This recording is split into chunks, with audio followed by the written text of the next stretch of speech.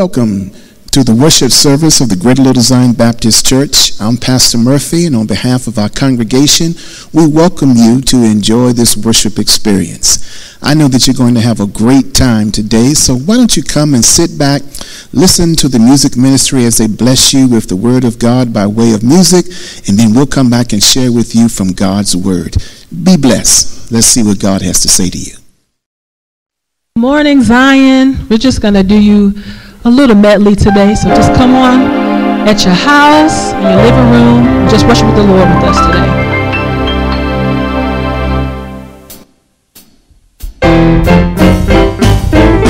Here we go, first song. What a fellowship, what a joy divine, leaning on the everlasting arms. What a blessing is, what a peace of mind, leaning on the everlasting arms. Leaning, safe and safe from falling down. Leaning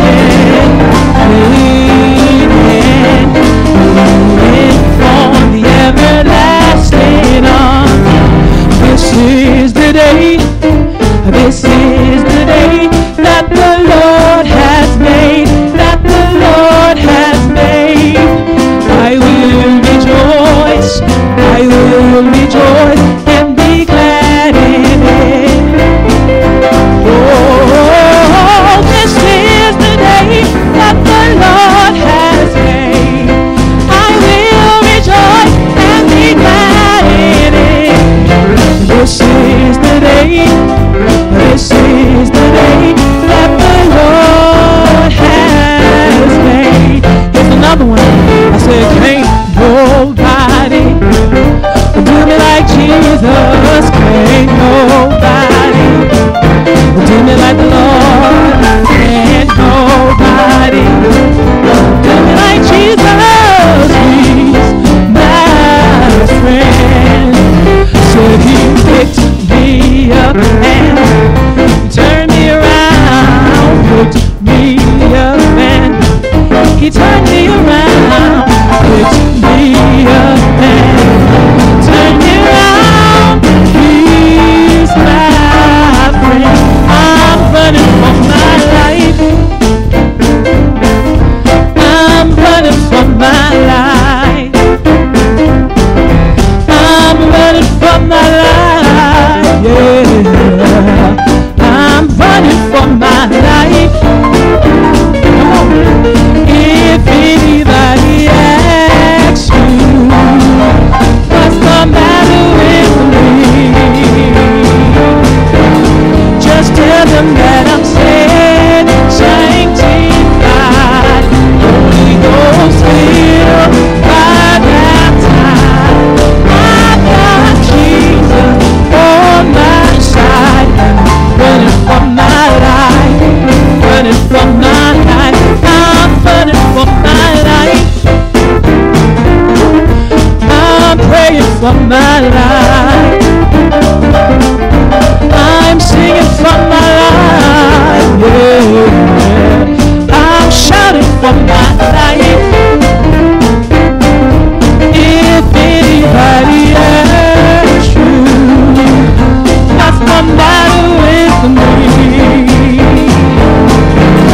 you tell them that I'm saved, sanctified, Holy Ghost filled, by baptized.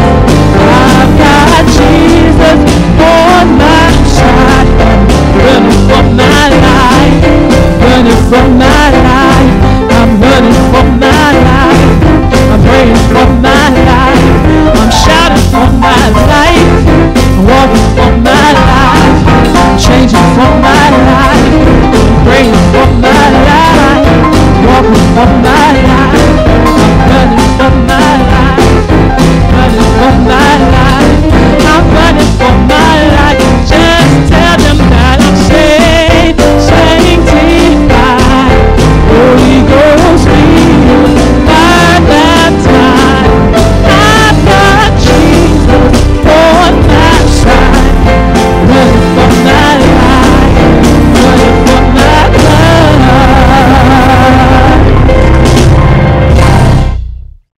Good morning, Zion. This is our children's moment.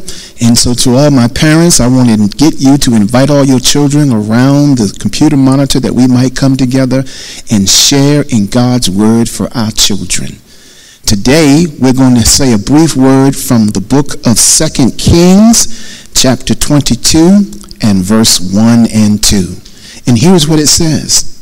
Josiah was 8 years old when he became king, and he reigned for 31 years in Jerusalem. And he did right in the sight of the Lord, and walked in all the way of his father David, nor did he turn aside to the right or to the left. My children, here is what I want to tell you today. Josiah is 8 years old, and he is the king of an entire nation. Now, you might say he's 8 years old. He's too young to be the king. Well, in the Bible days, most kings had sons, and when anything happened to the king, they pass away, their son would automatically be made king. That's what happened in this case of Josiah. His father Ammon died, and Josiah became the king. But here's what I want to say to you. He's only 8 years old, but that's a message to you. Even though you may be 8-year-old or less, or 8 years old or more, dream big while you're in your youthful days. Think big. Expect big. Dream bigger than the world. Who knows? One day, you may be the king. You may be a doctor. You may be a lawyer. You may be anything your heart's desire. But just remember, you're never too young to dream big. This is Pastor Murphy saying to our children's moment, be blessed and watch God bless your life in a mighty way. Amen.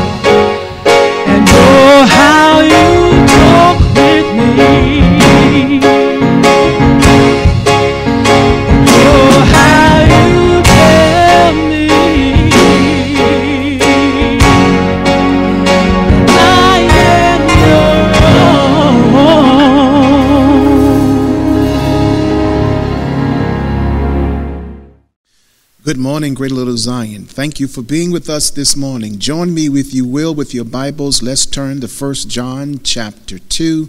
We're going to read verses 12 through 17. 1 John chapter 2, verses 12 through 17, as we continue our exposition in John's letter to that Christian community to whom he writes. We're going today deal with the subject, this is a reminder. This is a reminder. 1 John chapter 2, beginning at verse 12. Hear the word of the Lord. I am writing to you, little children, because your sins are forgiven for his name's sake. I am writing to you, fathers, because you know him who has been from the beginning. I am writing to you, young men, because you have overcome the evil one.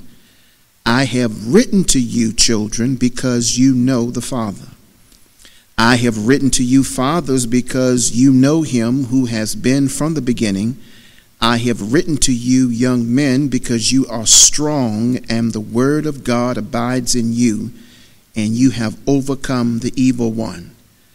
Do not love the world, nor the things in the world. If anyone loves the world, the love of the Father is not in him. For all that is in the world, the lust of the flesh and the lust of the eyes and the boastful pride of life is not from the Father, but is from the world. And the world is passing away, and also its lust, but the one who does the will of God abides forever. Again, this is a reminder. And that's exactly what John has decided to do as he gave a full exposition about the themes that we had originally talked about at the beginning of this series. Remember, we said that John had provided for us 3 primary themes that would be existence throughout the letter.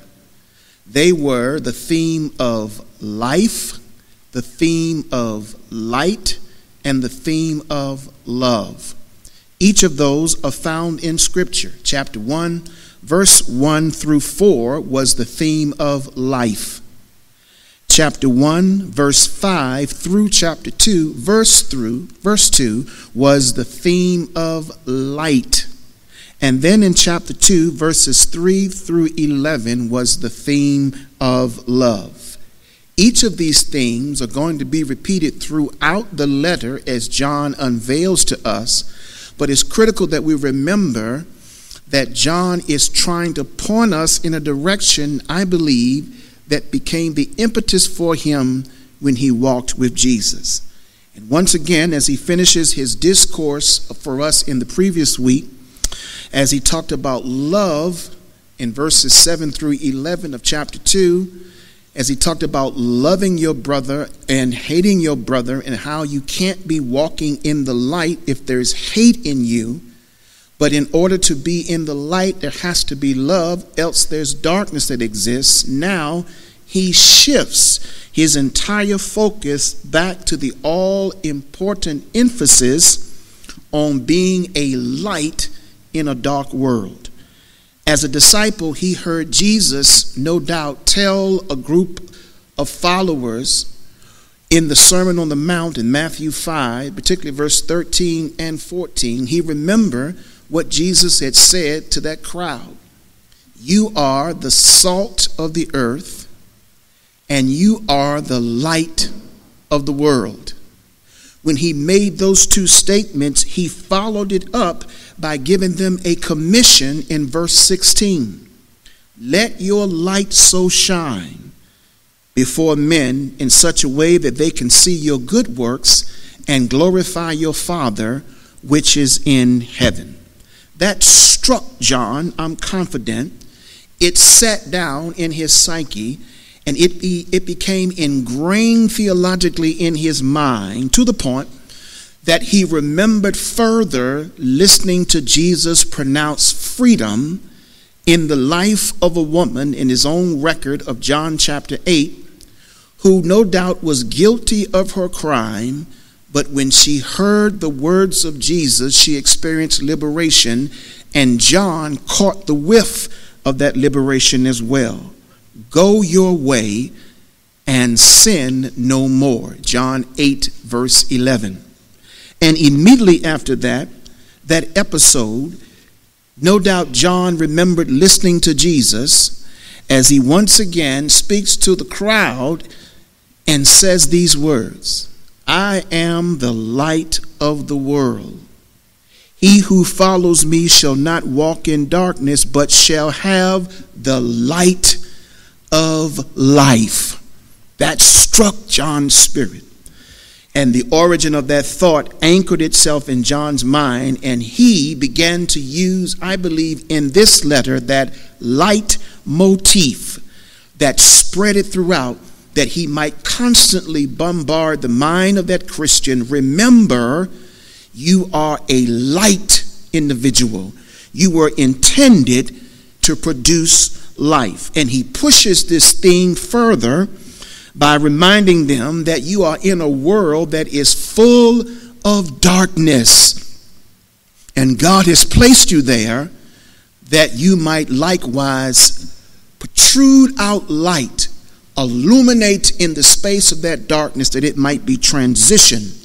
Remember, they are being bombarded in not only a dark world, but the dark ideology of Gnosticism, which is trying to blanket the light that they know they've received from walking with Christ, and they are trying to combat that evil that is coming before them. And John is saying, whatever you do, don't allow anyone or anything or any teaching to extinguish your light that's shining for the kingdom.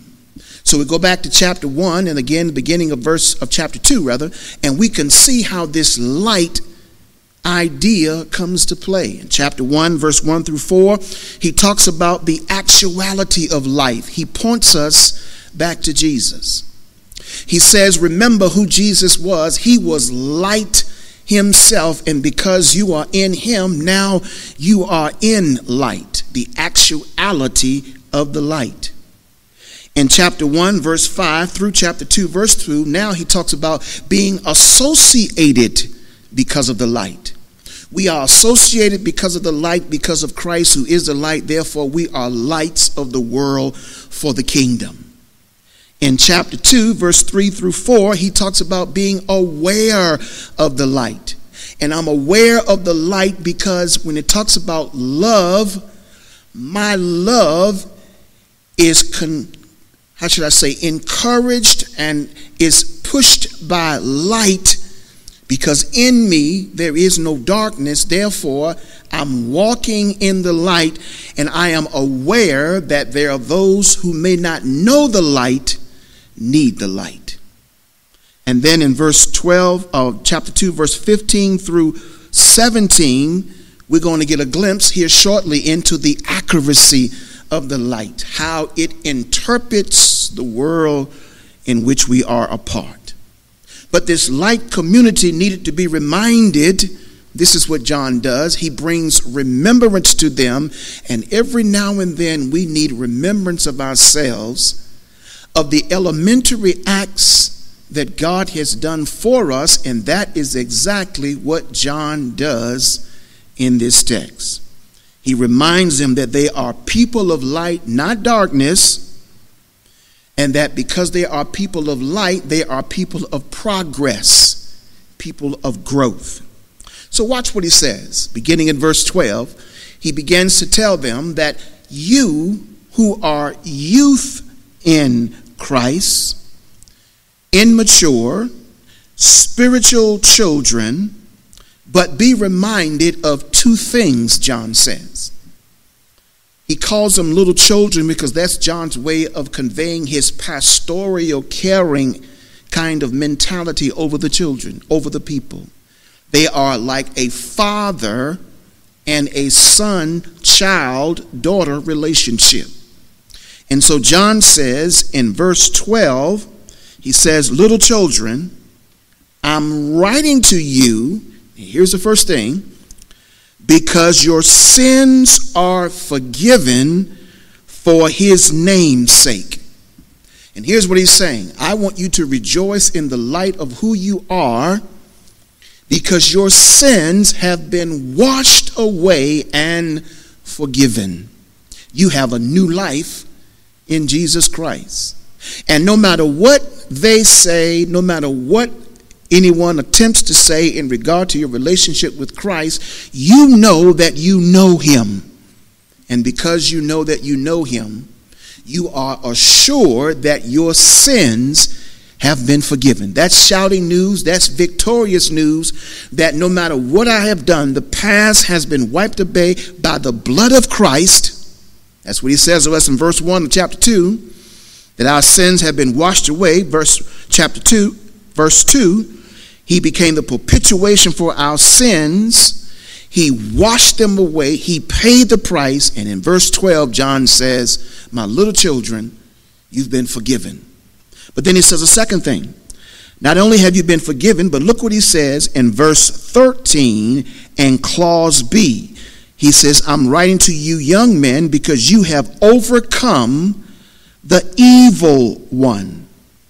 He says, I've written to you children because you know the Father. So not only have my sins been forgiven, he's telling them, but also he says, remember, you have overcome evil. So whenever the temptation came to defer from that which God has given us direction to do, whenever Satan has come to try to trap or to ensnare or to throw you off the path, to take you on a detour ride, you overcame him. Now he's writing to little children because they're immature and yet they overcame. Because in your youthfulness, sometimes just the mere vigorousness of your strength will get you out of many situations. You have the strength to run and the strength to endure and the strength to fight. And you may not have the intelligence in terms of spiritual maturity, but you know how to fight. You know how to resist. And John says, don't you forget how you have overcame evil. But then he speaks to another group of people. It's the second group. He calls them the matured. Look what he says in verse 13 in clause A. He says, I'm writing to you fathers because you know him who has been from the beginning. He says you've got a history with God. You need to be reminded sometimes of the great things that God has done in your journey, and don't forget, no matter what the evil one brings, you've been able to overcome, and every time a temptation or a challenge comes, you've been victorious because you know the relationship that you have with God and you know what God has done in the past. It's almost like David when he is ready, even out of his own youthful ignorance, to go down and fight Goliath, but he knows what God has done in the past. Help him fight the bear, help him fight the lion, and his belief is no matter how big the giant is not larger than my God. And I want you to understand this morning that no matter what your challenge is, no matter what burden you may be carrying, no matter what hurdle you're trying to overcome, no matter what valley you're trying to come out of, it is not bigger than your God. Remember what God has done for you in the past. And that's what he speaks to these fathers who are the more matured Christians. And they're still maturing. They're still growing. He speaks to them, and he also calls them in verse 14, in clause B, he calls them young men. Look what he says. I have written to you, young men, because you are strong, and the word of God abides in you. And once again, you have overcome the evil one. That's important, because John, again, is conveying the light is illuminated in you from the motivation of the Word of God.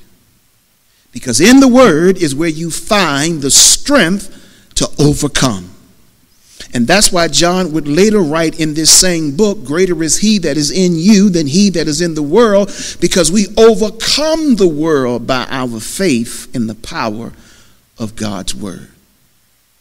And once again, I'll remind you, Romans 10:17, faith comes by hearing, and hearing by the word of God. That's why you have to sow seeds in your life, and the seed sowing is the reading of the word, that it might take root in your spirit, and in due season you reap the reward of sowing the seed of the word. That's Mark chapter 4. And then John says a third thing. He talks about separating yourself from the world. Look what he says in verse 15. He says, don't love the world, nor the things in the world. If anyone loves the world, the love of the Father is not in him. For all that is in the world, the lust of the flesh and the lust of the eyes and the boastful pride of life, is not from the Father, but is from the world. And the world is, here's the phrase, passing. It's passing away, and all of its lust. But the one who does the will of God abides forever. And so John says, let me once again remind you of three critical things. Number one, you have been pardoned from your sins. Chapter 2, verse 12. You've been pardoned. You've been forgiven. Rejoice in the fact that your sins have been washed away. You have been pardoned no matter what you have done. When you accepted Christ as Savior, his blood pardoned you from your sins. Number two, you are a progressive Christian. You are constantly growing. Go back to chapter 2, verse 13. Look at clause A. Why? Because I know God. I'm constantly reminded that I know God. That's what he says. I'm writing to you, fathers, because you know him, and you've known him from the beginning. Starting out in this race. And you should progressively be growing in your walk with God. Progressively growing also because in clause B of verse 13, you are an overcomer. Remember we said that earlier? I am writing to you, young men, because you have overcome the evil one. We have won some victories. There are many more to be won. And then in verse 14, clause B, John says, in your progressive growth, you got to keep growing because you are strong. See what he says in verse 14, clause B, I have written to you, young men, because you are strong. And what makes you so strong is the word of God that brings you through the valley of the shadow of death, and that teaches you how to walk uprightly and boldly and confidently as you walk through the trials of life. But then there's a third thing John said I want to remind you of, and that is partnership. When you read verses 12, 13, and 14, there's a partnership between the child or children, young Christians, the young man, maturing Christians, and the father, the matured. It's a partnership because it's a community of faith, and that community of faith walks in partnership one with the other. John is one of those writers who convey unto us that it's important that we understand the incredible impact of one another.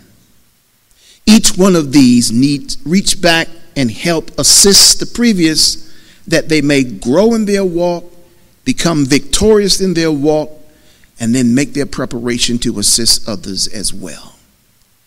This, says John, is my reminder. And I want to say to you this morning, it's a reminder. No matter what you are going through and no matter how your life is now, keep in your mind, my sins are forgiven. I'm free in Christ. I'm a new creation because I am a light. But not only that, I'm a progressive grower. And I may not do everything right every day, but I'm growing in grace. That's why Paul says we're working out our soul salvation with fear and trembling. And John calls us to separate ourselves from the influence of the world. In fact, not only John, but other biblical writers. Paul in Galatians 3:1 says, set your desires on the things above where Christ sit, not on the things of the world. He says in Romans 12:1-2, don't be conformed to this world, but let your mind be renewed. And sometimes we have to be reminded of how blessed we are in spite of where and what we're going through. You are a light. Don't let anyone extinguish that light. Don't let anything extinguish that light. Keep shining. Even in the valley, be the flicker of hope that someone may need to see from the distance of the mountaintop. Let's pray together. Father, thank you for our time in the Word. May somebody today remember not only who they are, but whose they are in you. And may they be able to walk in the midst of where they are victoriously and trust that your word as it goes out, it never returns void, but they will be victorious. If there's someone listening to this word today who need to know what it means to be a born-again believer or how, here it is, Lord, Romans 10:9-10. If they only confess with their mouth the Lord Jesus and believe in their heart that you have raised him from the dead, salvation is theirs. Thank you for that simplistic mode of simply confessing with our mouth and believing in our heart. And today somebody's name is written in the Lamb's Book of Life in Jesus' name. Amen. Friend, I hope that this is a day in which is a new beginning for you. We certainly like to hear that here at the Greater Little Zion Baptist Church. If you have made that decision to trust Christ today, give us a call. Let us know what your decision has been, that we might rejoice with you, and that also we might invite you to become a part of this church family, that we might be your pastor and people, and you in return would become a part of this mix. We further want to thank each of you who have been so kind in supporting the ministry. Thank you for your contribution. And as always, we encourage you now to go and to make your tithes and offering contribution, whether it be by text through phone or by e-giving by way of our church website or by mailing in your contribution. We receive them with great thanksgiving. This is Pastor Murphy saying, have a blessed, wonderful day in the Lord. And remember, God loves you. And so do I. Always expect that the best is yet to come. Be blessed as we move forward in kingdom business. In his name, amen.